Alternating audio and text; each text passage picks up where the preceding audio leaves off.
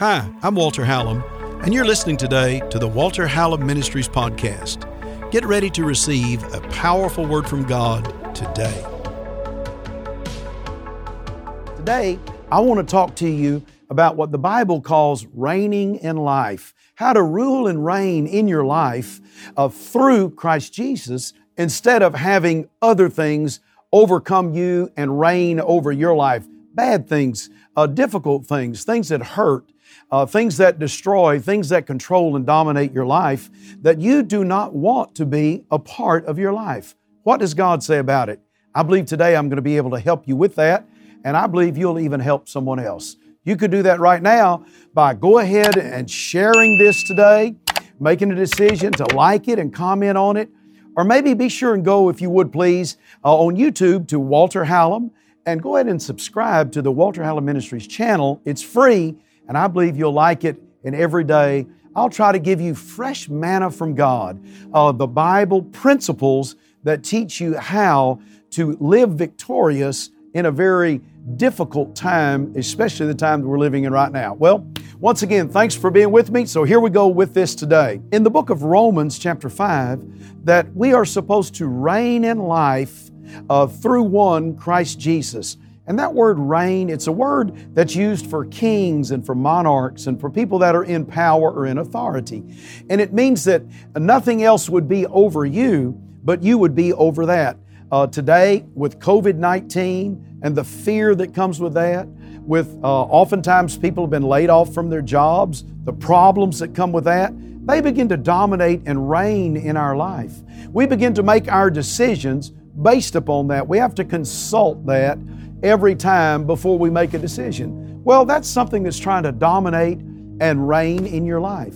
Or maybe you have difficult relationships with people, and those things are very troubling and very distressing to say the least, and you cannot even make a decision without having to factor in what someone else is going to think about it.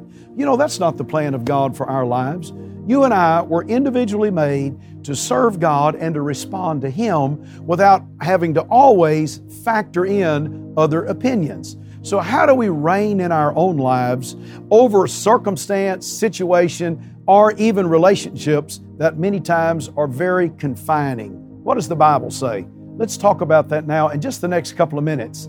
When you read in the Bible, I love the stories of King David in the Bible. There are so many powerful things about him. And you'll see a series of people that show up in his life, and they represent obstacles that he had to overcome if he was going to fulfill his desire and fulfill the plan that God had for his life. One of the wonderful things that happens to David when he's a shepherd boy, there is a man, he's a prophet. His name is Samuel. You've read that, I'm sure, in the book of 1 Samuel. And there, Samuel anoints him. He pours that oil upon his head, and he prophesies to him when he's just a young boy that someday you will be the king of Israel. Well, you know, that put something real strong in his spirit. It just went off in his spirit so strong. And I believe that David began to dream and began to think that direction, and his whole character, his whole life began to go that direction. You know, you can develop personality or you can develop character. Listen, you can have good personality but have bad character, and before long your personality will not be able to mask the weaknesses of your character, and they will show up before it's over with. And oftentimes we have a tendency to want to be around people that have good personalities, and we do not wait and check on the character. But God, give us wisdom today, if we're going to reign in life, that our relationships in life are not just people that have kind of trendy personalities, but they actually have character. They don't lie, they don't steal. They have a moral standard on the inside of them that is good and pure and godly. They can be trusted. They have good character. Once again, personality can be very witty. It can be smart. It can be sharp. But if it doesn't have good character, it will ultimately create an enormous amount of problems and failure in life? Well, if we're going to reign in life through Jesus Christ, we have to be like King David, where we're not just developing personality, but we're in that process of developing a godly character. You know, when I was a boy growing up, I remember my mom and dad, there were 7 children in our family, and I love to talk about that some because I had an enjoyable childhood growing up.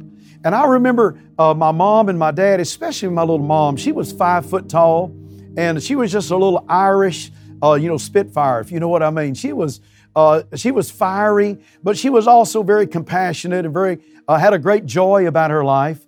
And when she would tell me something as a boy to do, to maybe go make my bed up or to help around the chores or anything she would tell us to do, if I didn't have the right attitude, she did not feel like I was developing the right character.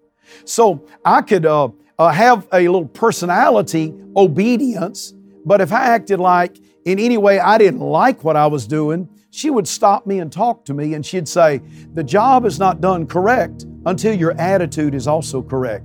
She wanted the character of goodness and of obedience, not just the reactions and the actions of that, because she knew that one day I would rebel against that if I did not develop it deep in my own character to obey my parents and, of course, ultimately to obey the Lord.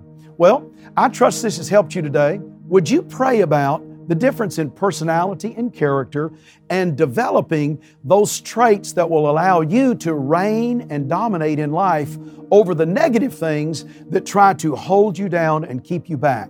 Let me pray for you. Father, in Jesus' name, I pray today that Your Word will give light to us. It will enter into our mind and our heart. And in areas, Lord, where we are weak in character, like the Apostle Paul said, Lord, in my weakness, make me strong. Thank You, Father, for hearing our prayer today.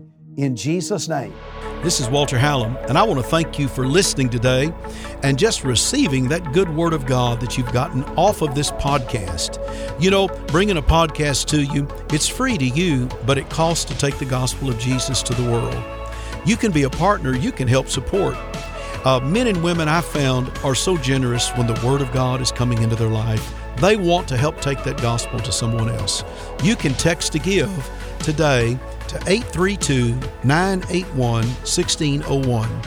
And you can give any support, any amount, and it will be a great blessing. And it will help take the gospel of Jesus to someone else. We'll go the next day and the next day. So text to give today, 832-981-1601. And I want to thank you in advance, because without you and with others who support, it would be so difficult for us to get the good news of Jesus Christ into this great generation. Do your part today. Thanks for helping. I love you. I can't wait to see you on the next podcast.